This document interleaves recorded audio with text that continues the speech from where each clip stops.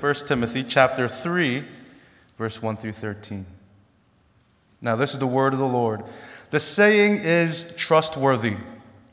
If anyone aspires to the office of overseer, he desires a noble task. Therefore, an overseer must be above reproach, the husband of one wife, sober-minded, self-controlled, respectable, hospitable, able to teach, not a drunkard, not violent but gentle, not quarrelsome, not a lover of money. He must manage his own household well, with all dignity, keeping his children submissive. For if someone does not know how to manage his own household, how will he care for God's church? He must not be a recent convert, or he may become puffed up with conceit and fall into the condemnation of the devil. Moreover, he must be well thought of by outsiders, so that he may not fall into disgrace, into a snare of the devil. Deacons, likewise, must be dignified, not double-tongued, not addicted to much wine, not greedy for dishonest gain. They must hold the mystery of the faith with a clear conscience, and let them also be tested first. Then let them serve as deacons if they prove themselves blameless. Their wives, likewise, must be dignified, not slanderers, but sober-minded, faithful in all things. Let deacons each be the husband of one wife, managing their children and their households well. For those who serve well as deacons gain a good standing for themselves and also great confidence in the faith that is in Christ Jesus. This is the word of the Lord. Thanks be to God. Please be seated. 1 Timothy is about building on foundations. As the church endures from generation to generation, 1 Timothy is answering the questions that we might have. For instance, what are the dangers that we are to look for? Or what kind of leadership should we be seeking? Questions like, what is the mission of the church? And what are the principles that we must hold fast to? This letter seeks to answer those types of questions. Now, the passage that we have before us is considering the issue of leadership in the church. Now, please, don't be mistaken. While the gospel and its movement has always been organic, while the gospel movement has always been organic and spontaneous, that doesn't mean that the church was wild and disorganized. In fact, while the gospel spread like wildfire, there was within the church stability and good organization in terms of leadership. We find in the early church that there were apostles, there were deacons, there were elders, there were councils, and people got together in the councils and they made decisions as to how the gospel was to be presented and applied. So the church in the early age, or in the early time, was very Presbyterian. It was well ordered. It wasn't like the Quakers at all. Now, some of you might find this strange. Some of you might be asking, well, why is it that the church, why do we need human leaders? Why do we need this structure of human leadership? I mean, isn't Jesus the head of the church? And isn't the church led by the Holy Spirit?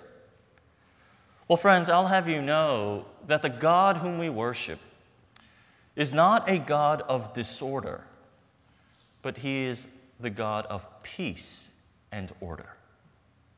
For instance, just look at creation, the way in which God creates. God doesn't create things in a vacuum and just throws them all together and say, hey, you guys figure it out. No. When God creates, everything has a role, everything has a function. There is intention and design behind everything that God makes. So He tells the sun, rule over the day. He tells the moon, govern the night. And they are not competing against one another, but they are always in harmony with each other. All of creation, everything that God creates, exists in harmony with one another, and together they declare the glory of God. And so we have to see God as a maestro. He is conducting a symphony, which is all of creation. And likewise is the case with the church. While Jesus is the head of the church and the church is led by the Holy Spirit, God, He brings order and structure and peace to the church by designating roles and offices. Now, there are two offices that God gives to the church. And the two offices that we find in today's passage is overseer and deacon. Now, overseer is a word that we don't use, at least in our church, in our denomination. But overseer is just another word for elder. And if I can just break this down just a little bit more, there are two types of elders in the church. There are what we call teaching elders, which is a pastor, and there are ruling elders. And then the other office that we find in today's passage is that of a deacon. And our congregation, we have currently 6 deacons. Now, what we'll do is this passage, 1 Timothy 3, you will spend time in your community groups studying this passage in greater depth. But today, I want to just touch upon one broad topic with respect to officers in the church. And that is the topic of aspiration. Aspiration. Now, if this is your first time at church and you are not a Christian, you might be tempted to think, I came on the wrong week. They're talking about just in-house stuff now. But friends, the gospel is spontaneous. I believe that. I've heard people be converted, come to Christ with other more mundane passages of Scripture. But also, for those of you who might not even be interested, well, I don't really care what the offices of the church is. I don't care about organization. I don't care about all this stuff. For all of you, I just want you to know that, at least walk away with this, that what we do as a church isn't a free-for-all. Okay? What we do as a church with the structure and the strictures that we have isn't made up. But at least the one thing that maybe you can take away is this. We as a church, 2,000 years removed from Christ, we still want to be faithful to God's word. And this is our effort in trying to be faithful to what God is saying. So if there's one thing that you can walk away with, it is that. Now, I want to talk about the topic now of aspiration. Because when it comes to being an officer in the church, I find that there are 2 common misconceptions. And the first common misconception is encapsulated in a comment like this. I don't want to be an officer of the church. I find that this is the most common response when it comes to church offices. And the reason for this response varies. Some say, I don't want to be an officer of the church because I'm not qualified. I'm not ready. Others say, I really don't need a position or an office to serve. Others say, you know what? I don't agree with the position or the direction of the church, so I can't be an officer. And others, probably the most simple response or the most common response is, I don't have the bandwidth or the time. Now, the second attitude that we find, or that's commonly found when it comes to officers of the church, the second misconception that we have is encapsulated in a statement like this. No one should seek to become an officer of the church. No one should seek it. Right? We tend to think, well, this isn't something that you should want, because if you do want to become an officer, it just means that you're not ready to become an officer. Well, I think verse 1 dispels both of those misconceptions. Verse 1, Paul writes this. The saying is trustworthy. It's true. We can rely upon it. It's reliable. And the saying is this. If anyone aspires to the office of overseer, he desires a noble task. Now, verse 1 speaks of overseers or elders, but I believe if we consider the verbiage, he's suggesting the same thing for deacons, because if you look at verse 8, Paul starts with deacons likewise, and he lists very similar qualifications. And so the argument is this: Paul is saying, he's saying plainly that aspirations to become an officer of the church is good. It's good. Why? Because being called by God to serve the body of Christ is a noble task, and every Christian should desire it.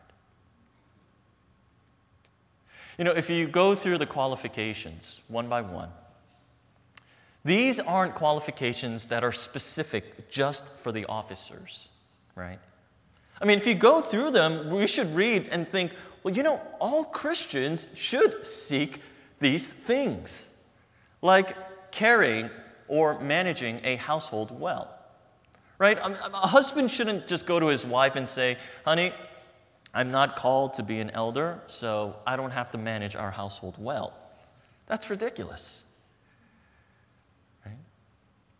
You know, we tend to, when it comes to the passages like this, you know, the church tends to just shut off and say, you know what, I'm not this, I don't care about this, I don't want this, and so we shut off and we don't listen to what God is saying. Well, friends, these are things that our entire church, that all believers should be working on and aspiring towards. Now, even though this is the case, I still think that the members of a church have a difficult time aspiring to become an officer. And frankly, when it comes to electing and calling officers in the church, it doesn't feel like this noble and glorious and joyous task. Sometimes it feels like jury duty. I'm asking people to call to a call that they just don't want to do.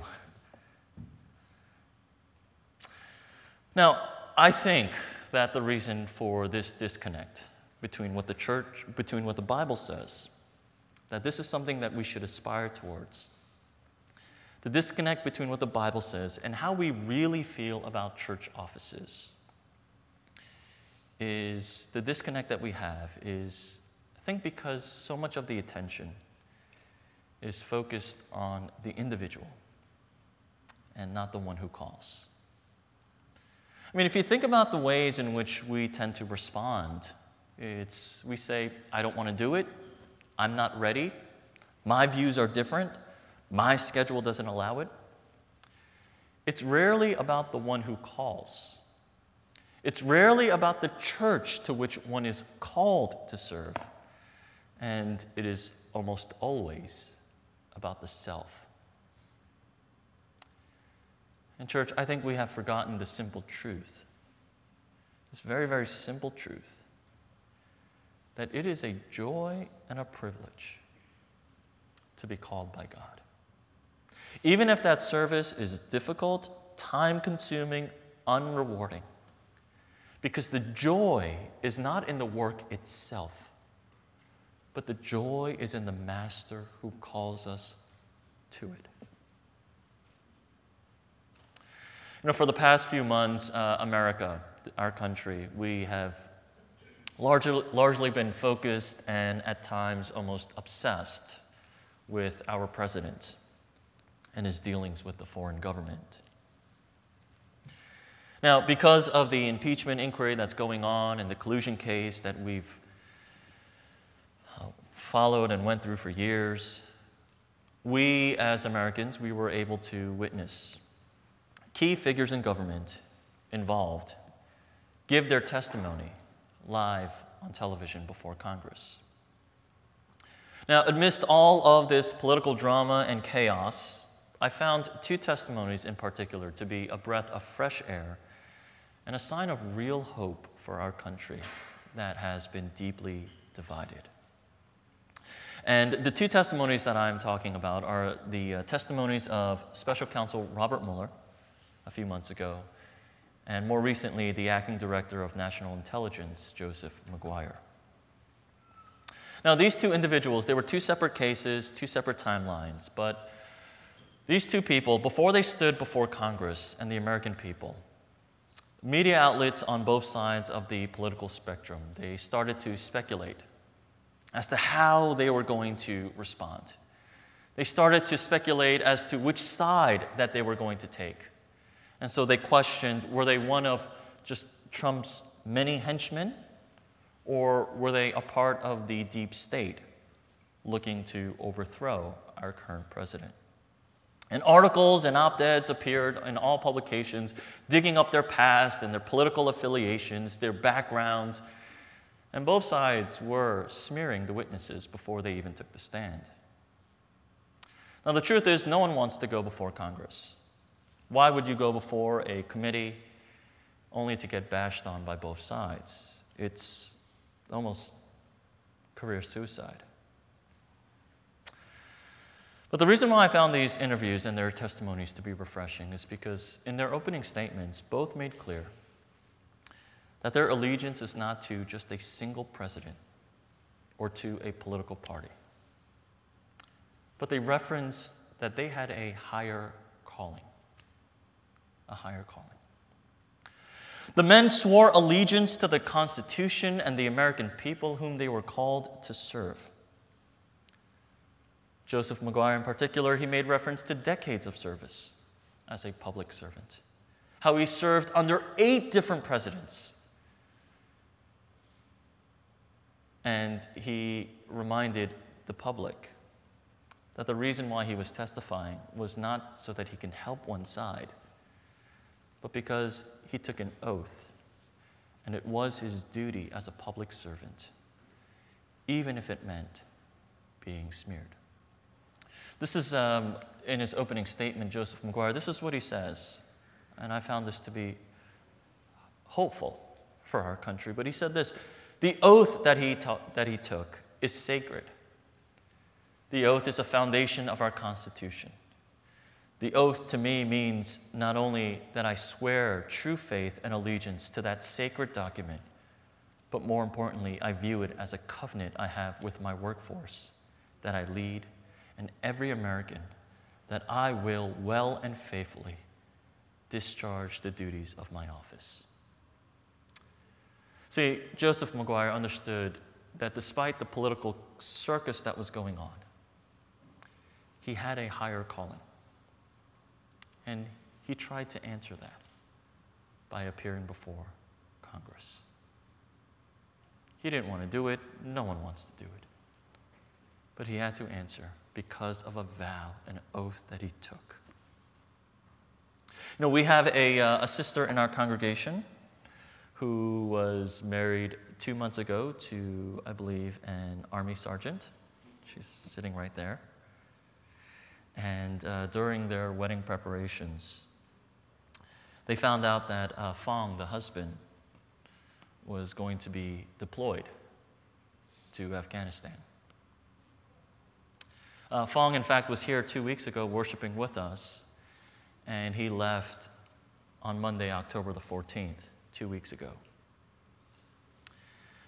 When you think about a military wife, you might be thinking of someone maybe in their mid-30s with 3 children living in the Midwest or the South, right? But our sister, she's in her 20s.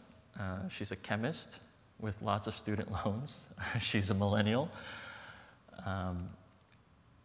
And, you know, she is a part of our congregation, faithfully serving and worshiping with us. Now, I don't want to sound like I'm espousing a form of patriotism here or romanticizing the whole ordeal. But simply put, our brother Fong left right after he got married because he had a higher call. His country called for his service. He had a duty. And though he had every reason to stay, he had just gotten married, he's trying to settle down, he had to answer his call. Friends, as believers, as followers of Jesus Christ, we all have a higher calling. God doesn't just save his people and throw them all into a church like a refugee camp saying, hey, you guys figure things out. No, God has a plan. He has a goal. He has a purpose for each and every one of us. Remember, God is a maestro. He isn't just a big ideas guy whose only plan was to save you, and everything else, you know what, you'll figure that on your own. Once you're saved, that's great. No. God has planned out your life. He has planned out your life. He has given you a higher calling.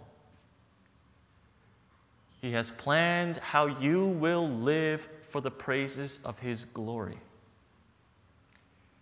He has given to each and every one of us a call that is noble, a call that we should all aspire towards. For some of us, that call is to serve as an officer of the church. For others, it might be to serve as a missionary. Others, it might be a call to be a prayer supporter or a financial supporter. Others, it might be a call to be an evangelist, spreading the gospel.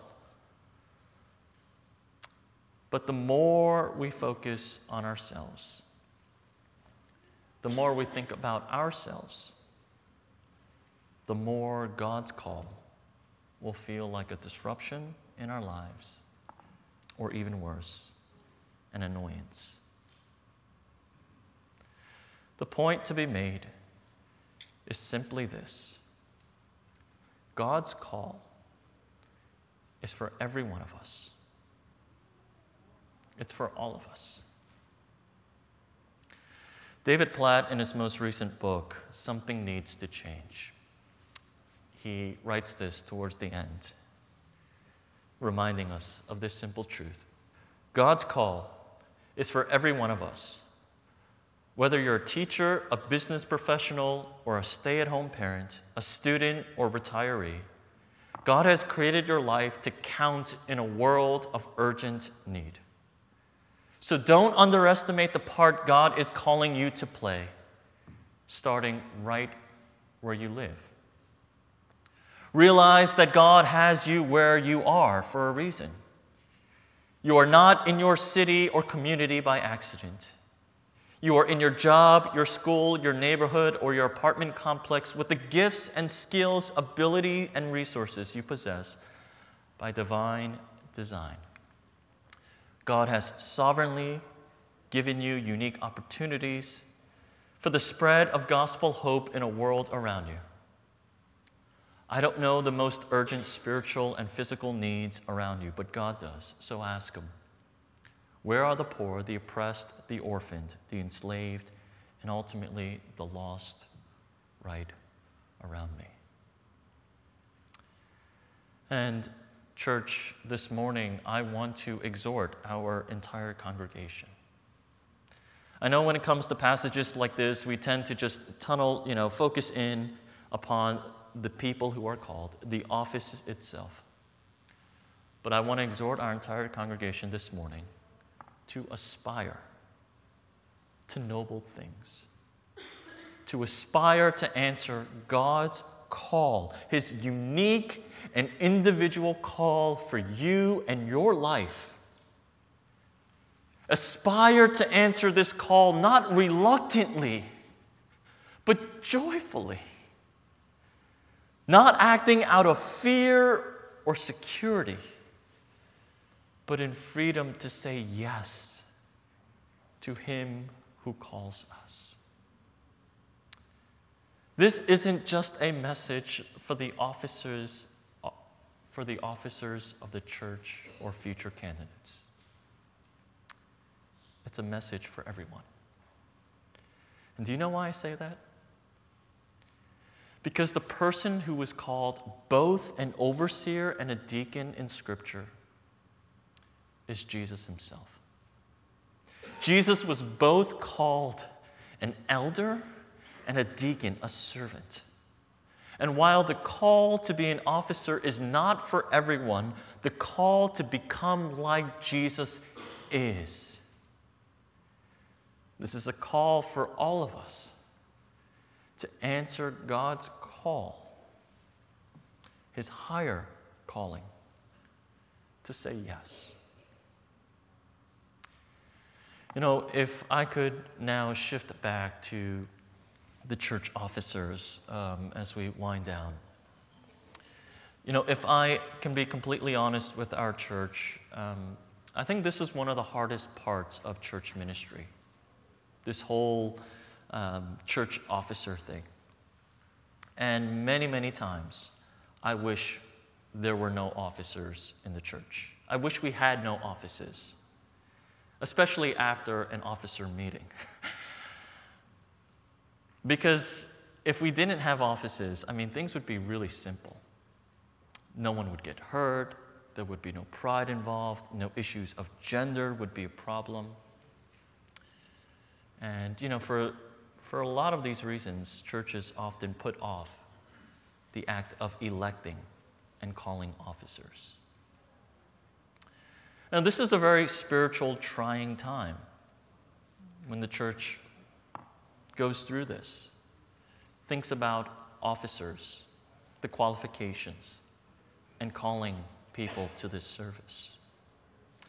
But I had to repent deeply the past few weeks. And the reason why I had to repent are for two reasons. First, I had to repent because I found myself placing my hope in the officers of the church. I found myself placing my hope in the officers of the church and not in the great elder and the perfect deacon, Jesus himself. In repentance, it dawned upon me, I had forgotten that, you know what? Jesus loves the church more than I do. He loves the church more than the officers do. That Jesus serves the church more than we do. That, in fact, Jesus is praying for the church more than I am. That he's ministering to the church more than we are. And I had forgotten that we are his bride. And as a perfect elder, Jesus does manage his household well. And if you are like me, and if you have lost your faith in the church, it might be because you lost your faith in its chief overseer, Jesus himself. The second reason why I had to repent is I had to repent because I had forgotten the joy of calling people into the service of their King and Savior. The only thing I was thinking about was, man, if we call officers, it's going to be a burden. They're going to hate it. It's going to be burdensome and feel like a task. And I've forgotten that to be called into the service of our King is a joy. The reason why I think many of us think we shouldn't aspire to these offices, we shouldn't want to become an elder, or we shouldn't want to become a deacon, is because we view these roles as one of power and influence. We think of it as an elevated role, a promotion. This is the reason why many people in the church are so modest about it. They are outwardly modest about it. And if they get the sense that someone really seeks it or desires it, we sort of look down on them like, they're not ready. Friends, that's false humility. First, the offices in the church. The offices are not one of power or influence. It is one of service and humility. That is why we should aspire towards it, because it makes us more like Jesus. So, at the opportunity to serve, to lead others by example, to pour yourself out, to become like Jesus, we should desire it. We should be eager for it. We should say yes. You know, our church right now, we are in a season of discernment and prayer. Because as I shared a few months ago, our congregation, we are turning 30 next year. And let me just ask, you know, before we start to look around and think, oh, I wonder who's called. I want to ask you as a church to pray for yourself, to pray for your family, to pray for people in your community group. Pray for one another so that we as a church may see God's call not as a disruption to our plans, not as an annoyance, but to see God's call as a higher call, as our purpose and our fulfillment in life.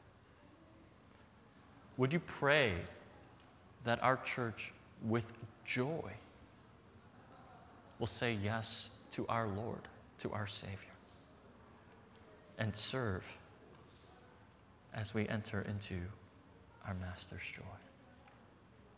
Would you pray with me at this time?